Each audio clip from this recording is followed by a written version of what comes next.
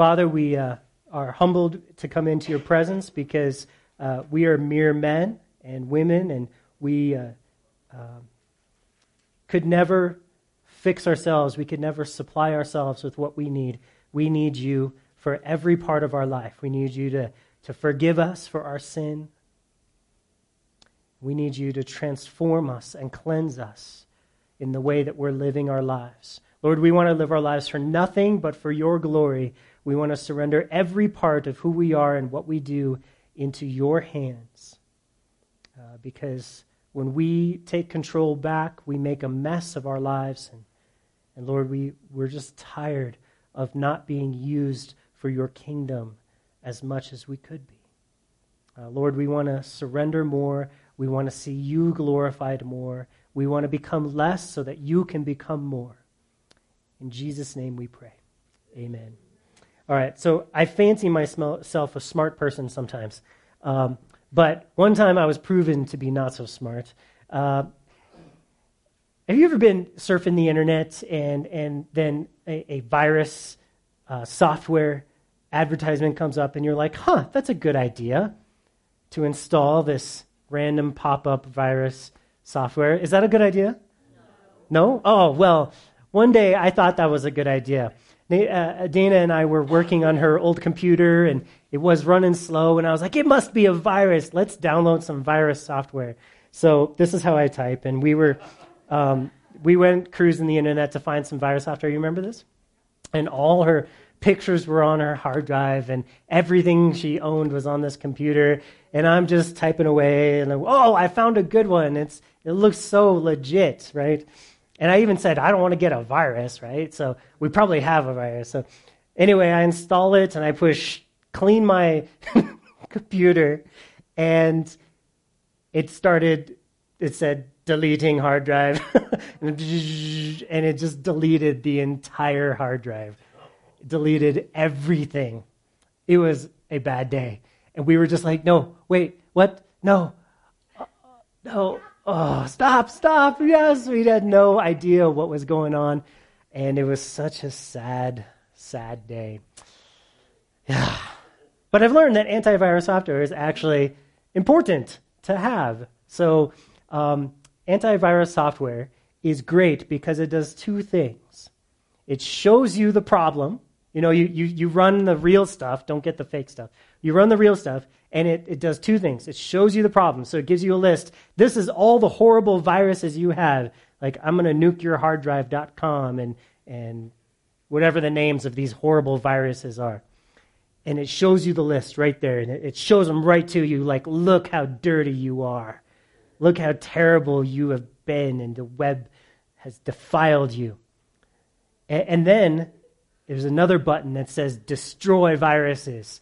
And you push the big red button that says destroy viruses, and it goes through and it takes a hammer inside your computer, and it just smushes all the viruses. It destroys them. It does something, right? There's like a series of tubes somehow involved, and I don't know exactly how it all works. But that's how it's supposed to work, not the way that I where you install another virus and it does, it's supposed to show me the problem, and then it's supposed to fix the problem for me, because I don't know how to fix anything on computers. I don't know how to fix it. I don't understand how to find malicious code. I don't even know how to change it into correct code. I don't even know what code is. But I know that there's a tool out there that will do all of this for me. In our study today, we're going to learn about the bronze laver, and we're going to see that it is this tool for us spiritually. Does anyone know what a laver is? What is it? Big bowl. It's a big bowl. 50 Jesus points for you. We didn't pre-arrange that or anything. So a laver is not a commonly used word in English these days. We don't say, go grab that laver for me from the kitchen. But a laver is just a big bowl. But we're going to say today that it's a tool. It's a tool that is going to do two things. It's designed to show us a problem, our problems, and then it's going to fix the problems for us. What a great tool. It's like the way antivirus software is supposed to be. So let's actually start in Psalm 24. I'm going to read a verse for you in Psalm 24. It says, "Who may ascend the hill of the Lord, or who may stand in his holy place? He who has clean hands and a pure heart, who has not lifted up his soul to an idol, nor sworn deceitfully." This verse teaches us and shows us that in order to experience communion with God, we have to have clean hands, a pure heart. Our life has to kind of mesh with God and his holiness and his purity. God desires fellowship with us, but he's still God. And we must be holy if we're to stand in the presence of a holy God. All right? So communion with God is different than getting saved or being forgiven. Let's establish that real quick. Communion with God is our daily interchange of relationship where we're talking with him, we're hearing his voice. That's like the pinnacle of human existence, is when we have communion with God. We're talking with him and we're engaging with him. When we go through our lives and we're just ourselves, we're just thinking ourselves, we're entertaining ourselves, we're doing what we want, that is a lower form of life. It's a lower value of life, because communion with God is what we were created to be. So communion with God is different than just being saved. It is a constant, continual relationship. That's what we're talking about today. And communion in the tabernacle, Matt, could you pull up a picture of the tabernacle that we had, like the video thing? Communion is described for us as we've been studying the tabernacle. We've been going through all these different parts of the tabernacle. Communion with God happened in the holy place. That's the holy place right there, in the tent. Okay? And this bronze laver that we're going to learn about today, it stands right outside the entrance to that tent. Right outside it. So that the priests had to use, or could use, this laver, this bronze laver, every time that they entered into the holy place, into God's presence, into communion with God. They would pass right by this. In fact, they had to step right around it because it was right in front of the door. They had to use this every time they went into. So what would they use it for? They would use it for two things: to show them the problems and to fix the problems in their daily walk, in their, we'll see. So one question: I thought they were already forgiven and clean because of the blood of the altar. So if we were to back up and look at the entire tabernacle, you would have the big bronze altar. We learned about that. What did they do at the bronze altar? They sacrificed animals, right? And the blood got everywhere, and the priest had it smeared all over them. And so then they're walking into fellowship with God, and God says, okay, now I want you to wash.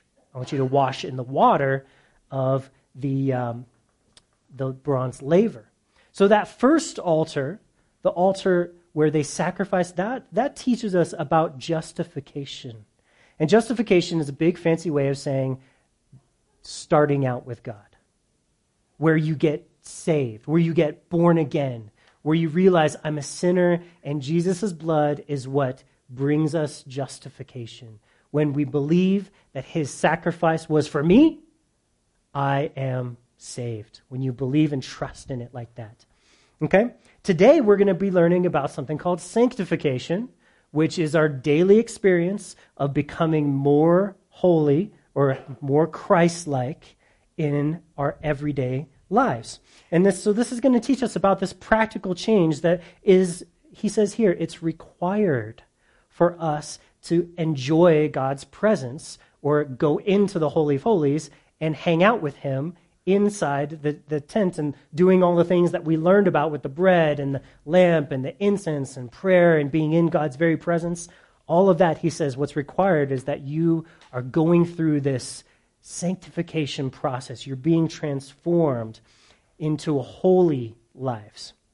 This is going to be a great tool. So let's go ahead and read our text from Exodus chapter 30, and then we'll explain it, and then we'll kind of see what it means for us as we get to the end. So the text says, Verse 17 of chapter 30. Then the Lord spoke to Moses, saying, You shall also make a laver of bronze, with its base also of bronze for washing. You shall put it between the tabernacle of meeting and the altar, and you shall put water in it. For Aaron and his sons shall wash their hands and their feet in water from it. When they go into the tabernacle of meeting, or when they come near the altar to minister, to burn an offering made by fire to the Lord, they shall wash with water, lest they die. It's a big deal. So they shall wash their hands and their feet, lest they die.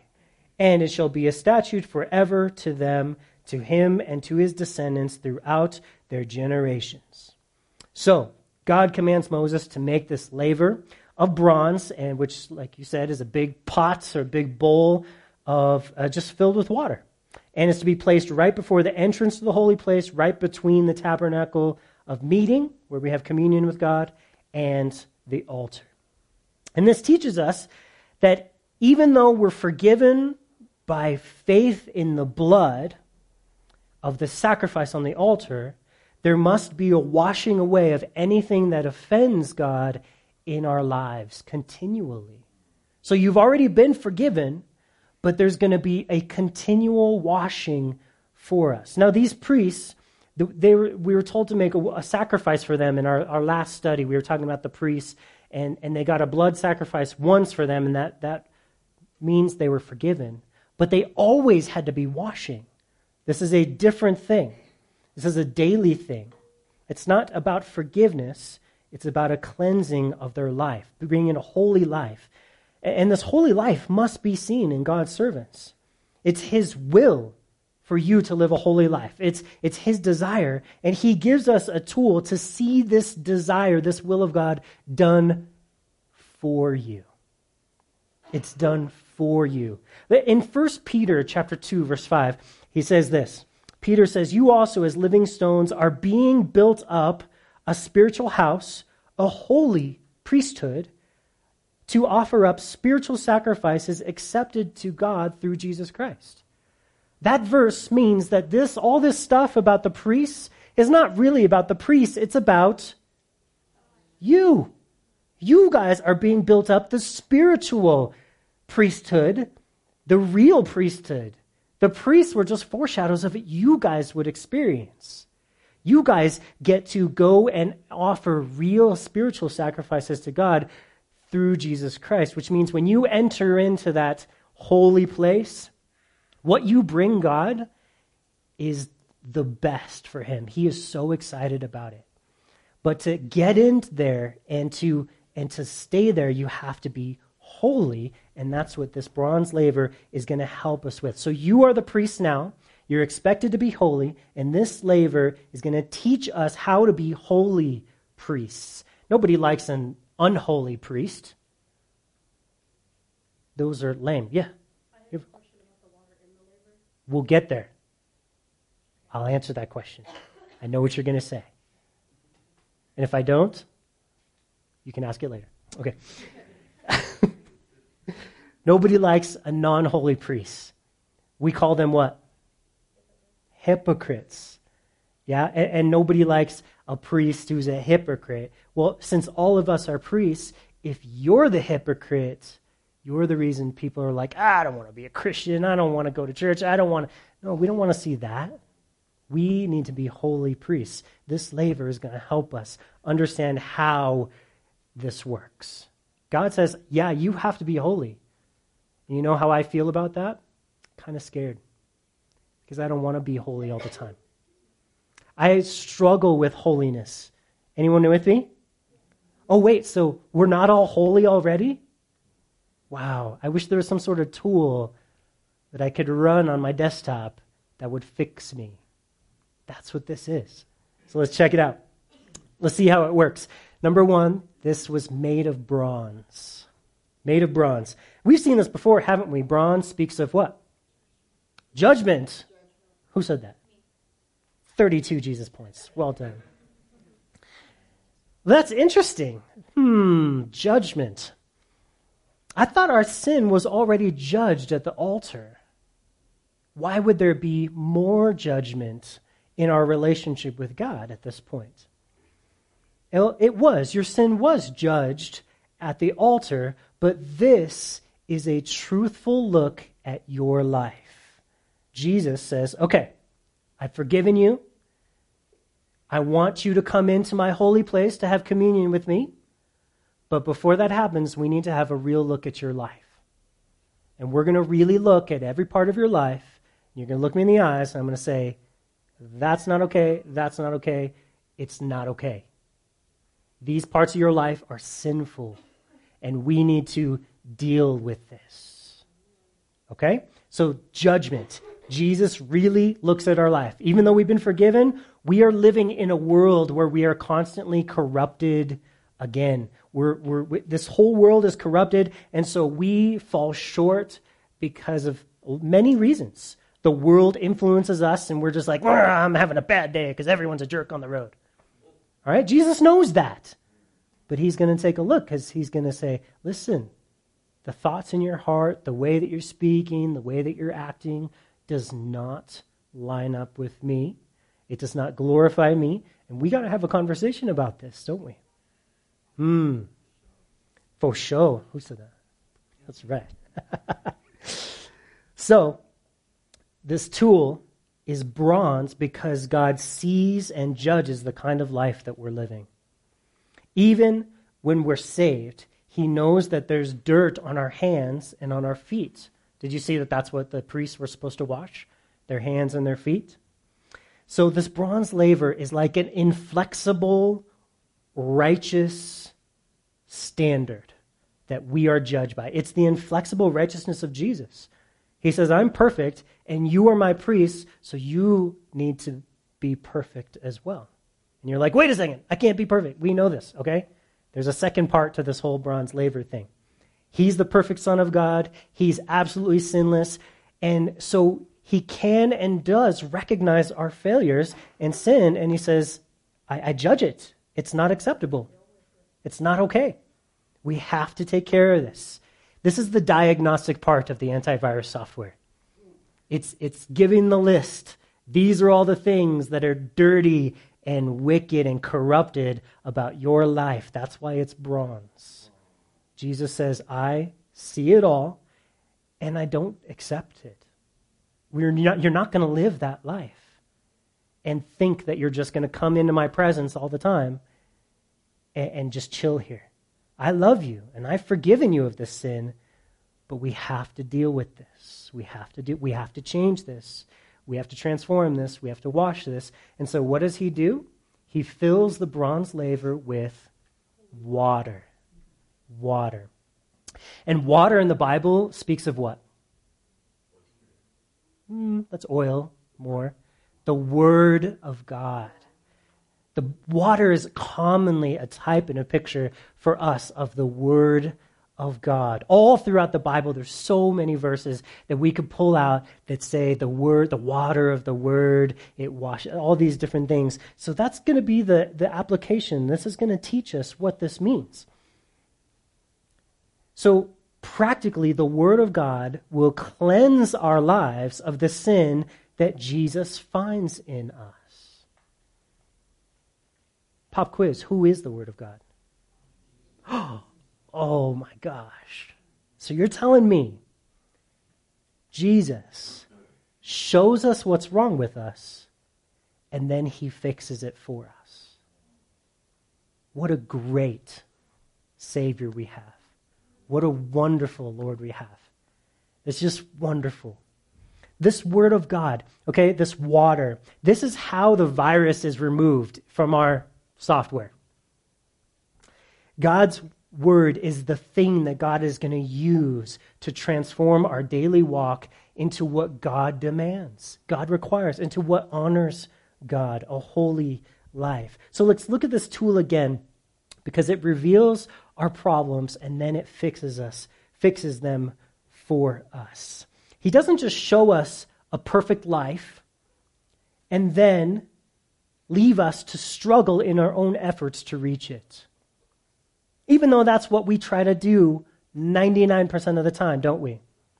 the first thing we do when we're convicted of sin, when we say, you know what, the Holy Spirit has showed me that I'm doing something wrong here, this isn't Christ-like the way I'm behaving, what is our first natural impulse is to say, either one, cover it up and pretend like it didn't happen, or number two, to say, okay, what am I going to do to fix this?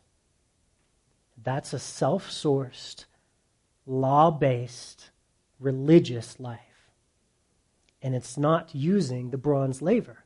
That's coming up to the bronze laver, being judged, and then saying, all right, let me go try to fix myself. And you're rubbing your dirty hands all over your body, getting yourself more dirty because you can't clean yourself, because it's the Word of God, the water of the Word of God that cleanses, not you. This is so great. He doesn't just fix everything also behind the scenes so that we never learn how to receive His grace in a practical way. He doesn't just do it for us magically. You don't wake up one morning and say, I don't want to sin anymore. I have no desire to do anything wrong. Come, cut in front of me. Take my lunch. Do all these things. I am just so peaceful and zen. It doesn't happen that way either. God leaves the flesh with you when you're saved so that you have a horrific, dirty reminder every day of how much you need Him and how much we need His water and His love to wash us. We need His presence, because in His presence we're going to get this washing. In His Word we're going to get cleansed. And that's why He leaves that flesh with you, so that you don't just feel, I'm sufficient, I'm good, God changed me, I'm all good. I don't need to pray anymore. I don't need to wash in the water of His Word anymore. I am so good. That's not how it works. God supplies the cure for the very thing that He condemns as evil. So is God really a meanie for telling you how terrible of a life you live? No. He's honest and says, you're pretty lame.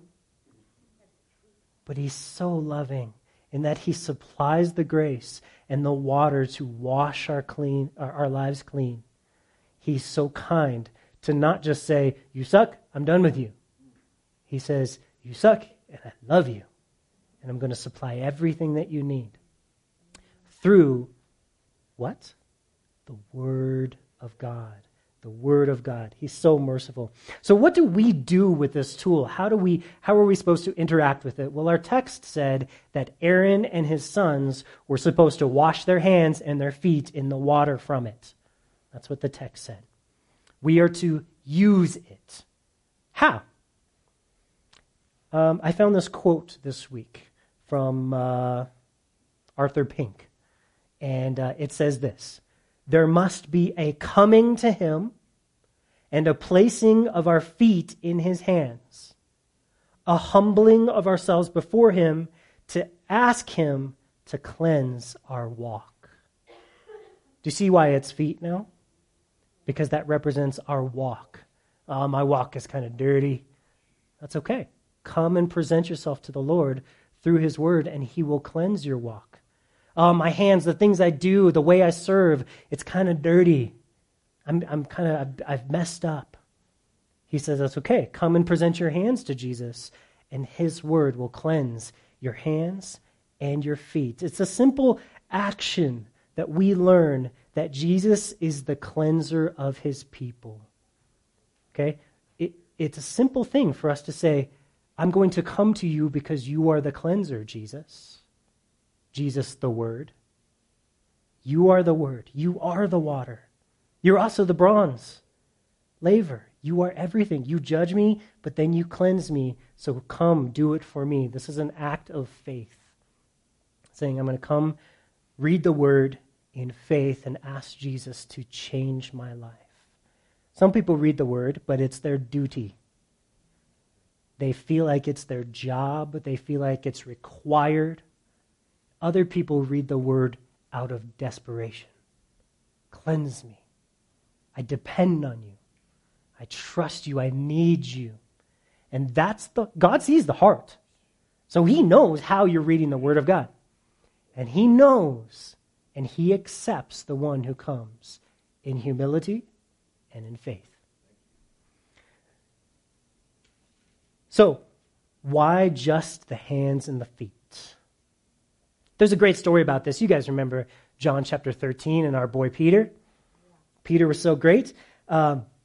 Look what he says here. I'll read it to you. John chapter 13. Now before the feast of Passover, when Jesus knew that his hour had come and that he should depart from this world to the Father, having loved his own who were in the world, he loved them to the end. And then supper being ended, the devil having already put it into the heart of Judas Iscariot, Simon's son, to betray him, Jesus, knowing that the Father had given all things into his hands, and that he had come from God and was going to God, rose from supper, and laid aside his garments, and took a towel and girded himself. And after that, he poured water into a basin. Wait a second. Is that like a bowl? Whoa. Cool. And he began to wash the disciples' feet and to wipe them with the towel with which he was girded.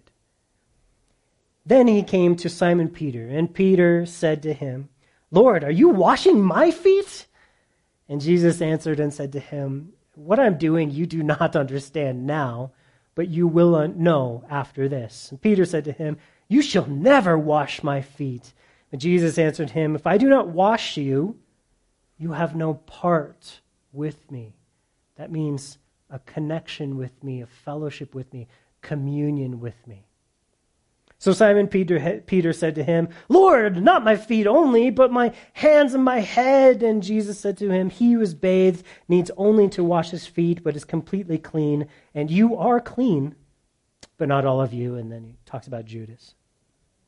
So why just the feet? Why in Exodus just the hands and feet? Because this was symbolic of the work that Jesus will do for us every day.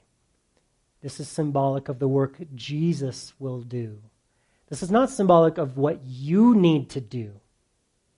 This is not what you need to do. This is not what you need to do.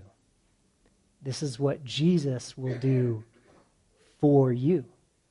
There's such a difference in our lives when we come to the Word of God from thinking, this is what I need to do to fix my life, versus I'm going to come and present myself before Jesus. And as much as I twist and turn and wiggle, he is like, stop moving around. I am going to wash you. I love to wash you. I'm prepared to wash you. I love you so much. Bathing in the Word of God is Jesus working for you. Jesus serving you. He loves to scrub off the dirt of the world from your life. The parts of you that make contact with this world, that are corrupted by the way this world works and thinks, he loves to cleanse that from our lives. You're already saved and forgiven. That's not what we're talking about. His work is transformation. And he's going to do this work every day that you let him till the day you die. He is committed to you. He's committed to you through this. Come to me, he says. Read and sit back and let me wash you. Let me serve you. When you read this, you're going to, first it's the bronze laver. First it's bronze. First you're going to be like, I failed. And you're going to be tempted to do what? Run. Right. Run away. Run away. But he's going to go after you, and he's going to keep saying, come, let me wash you. Peter, stop being an idiot. Let me do this. I'm here to serve you.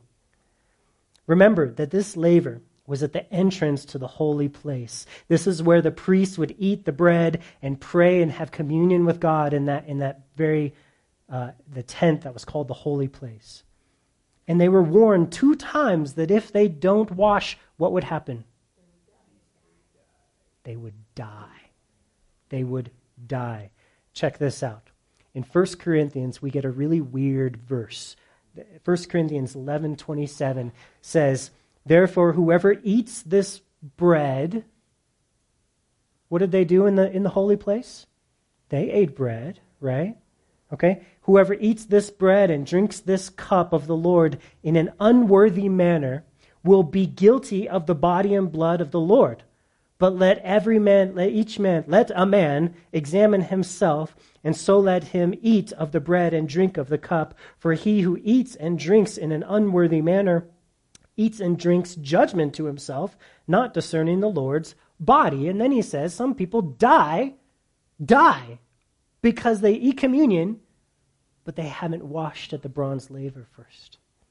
They haven't allowed the Lord to search their heart. They want the communion with Jesus without the relationship with Jesus. They want to know Jesus, and they want to talk to Jesus, and they want the blessings that come from a relationship with Jesus without allowing him to search their hearts and without accepting his water to wash them clean. God says that's not going to happen. Because what happens when something unholy comes into the presence of something supremely holy?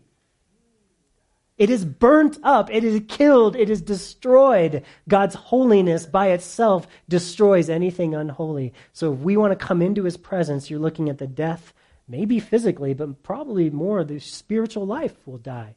You will not experience the joy and peace a living child of God will have. Your spiritual life will be just dead. That's not what we want. We want to be alive. This communion is a big deal, God says. And that's why he provides us antivirus software before we get into it.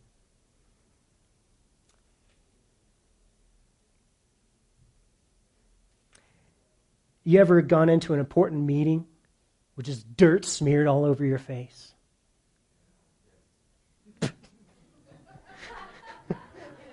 You work in that industry, I know. And I'm sure that the person who you're meeting with was just disgusted. Just gross, right? You go into a meeting with an important person, you're gonna dress up a little bit. You're gonna try to put your best on, right? Because why?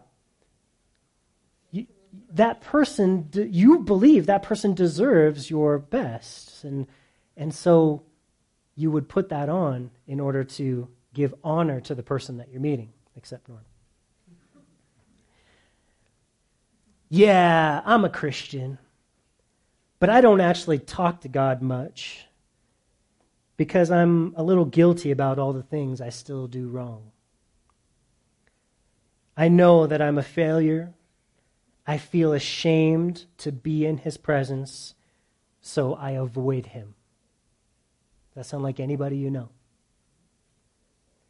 Maybe I'm not even saved. That's how that progression of thinking goes. Yeah, I've trusted in the Lord. I believe in him, but I'm so ashamed of my behavior. I'm so ashamed of my failures. Maybe I'm not saved. That's not the right way to think. You were washed in the blood. Now wash in the water. You've been justified. Now let's focus on sanctification. Let's grow in the Lord.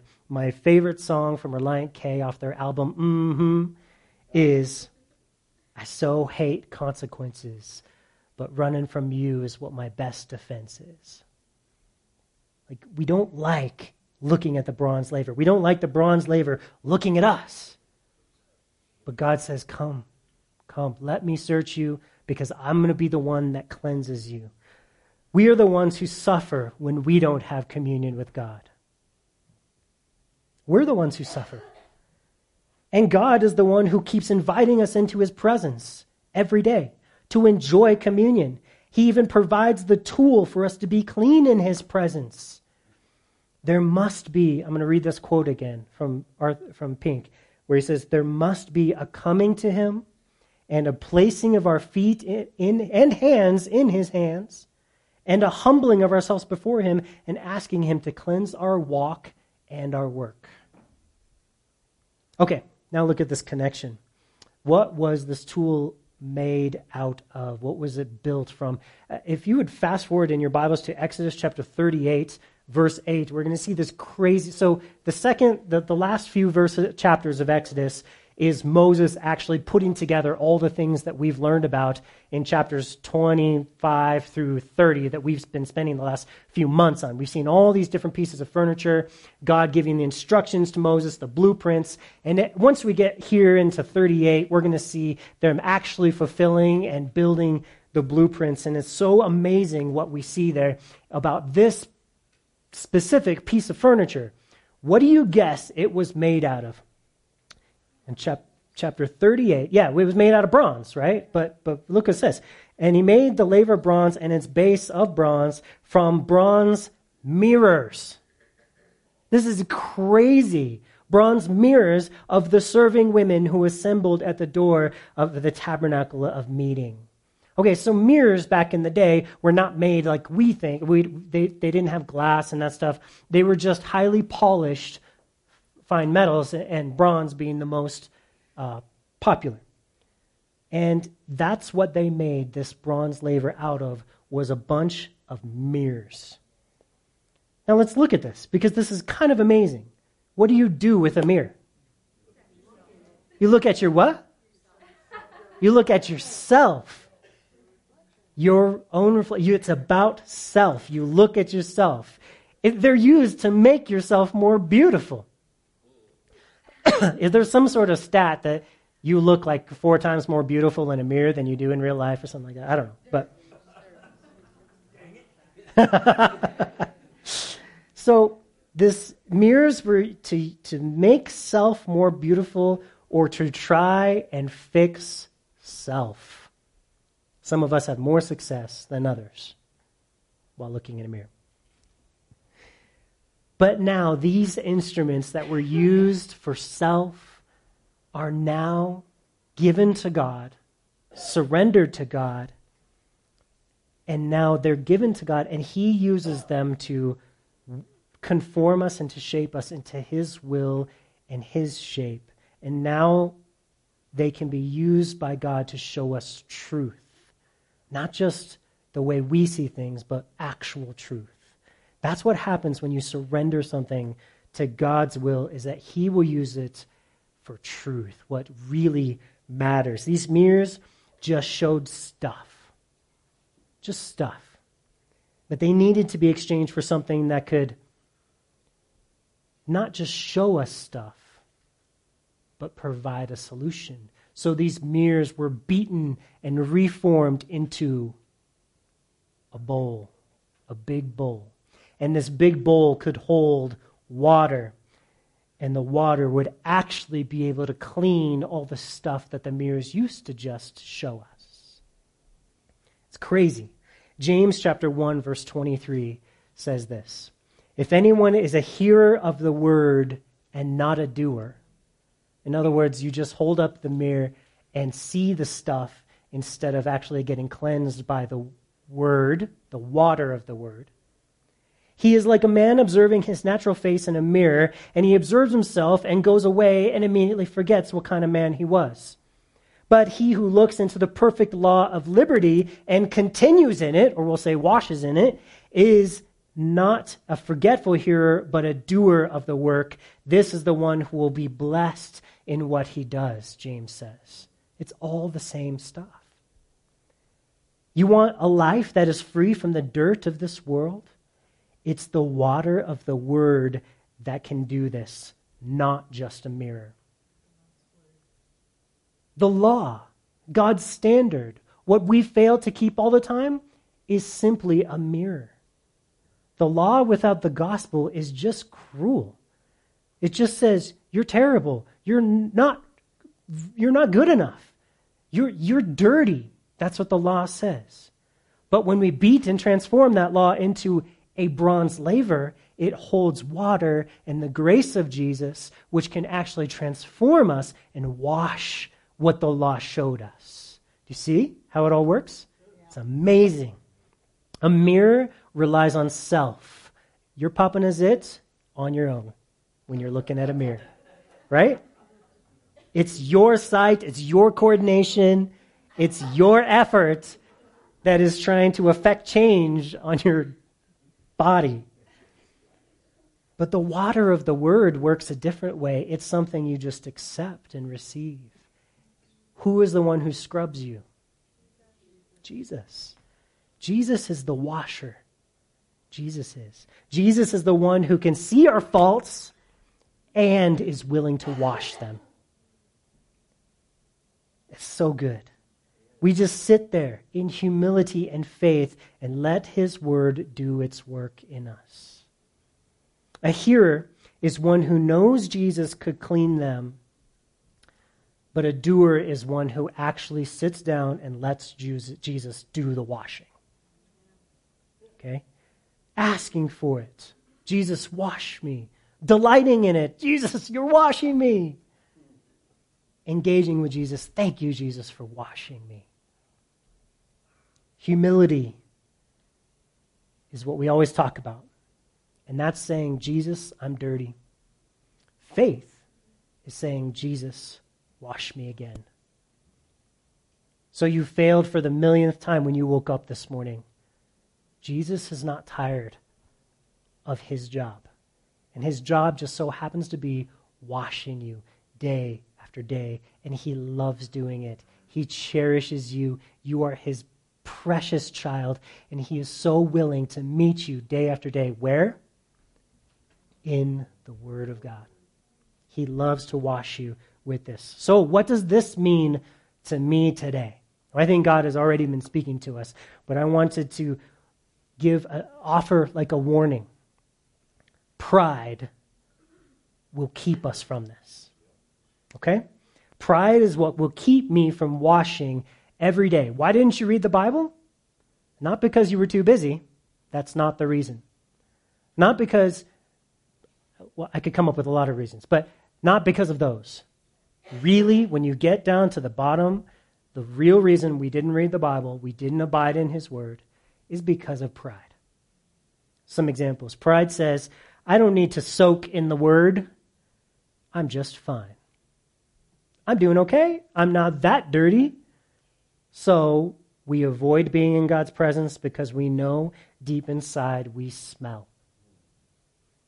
So we have this pride that thinks we're okay, but the Spirit doesn't let us in God's presence.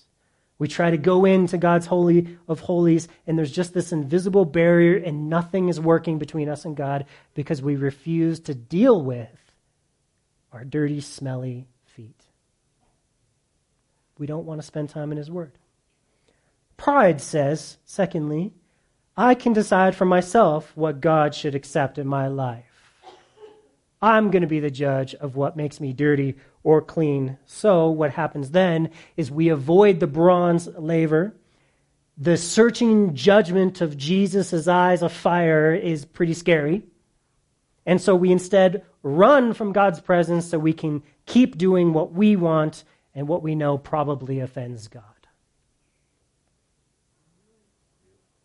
Pride is the reason. Number 3, pride says, I'm forgiven by Jesus. Now let me show you how good I can clean myself up every day. Have you ever seen a child try to wash their own face, like a little 2-year-old? And they got mud. You're like, go wash your face. And they come back and it's just smeared everywhere because they're terrible at washing themselves. They don't know how to use mirrors yet. I'm just kidding. Pride doesn't work because we can't do it ourselves. We're insufficient. Pride says, you will never wash my feet, like Peter said, right? But what was Jesus' response to him? Let me, Peter. I desire for you to have real and true communion with me, and this is the only way. This is the only way this is going to work. You have to come to me. You have to sit there and let me do this. Or you have no part with me. You have no fellowship with me. You're not going to be able to go into the holy presence and have the communion, eat the bread and have the prayer and the worship. It's not going to work. Peter, it won't work any other way except through my word. All right, fast forward 1 billion years. When we get to heaven, guess what? Revelation chapter 22 says, Then he showed me a pure river of water of life, clear as crystal, proceeding from the throne of God and from the Lamb. We look at that and we're like, wow, I wonder what that's symbolic of.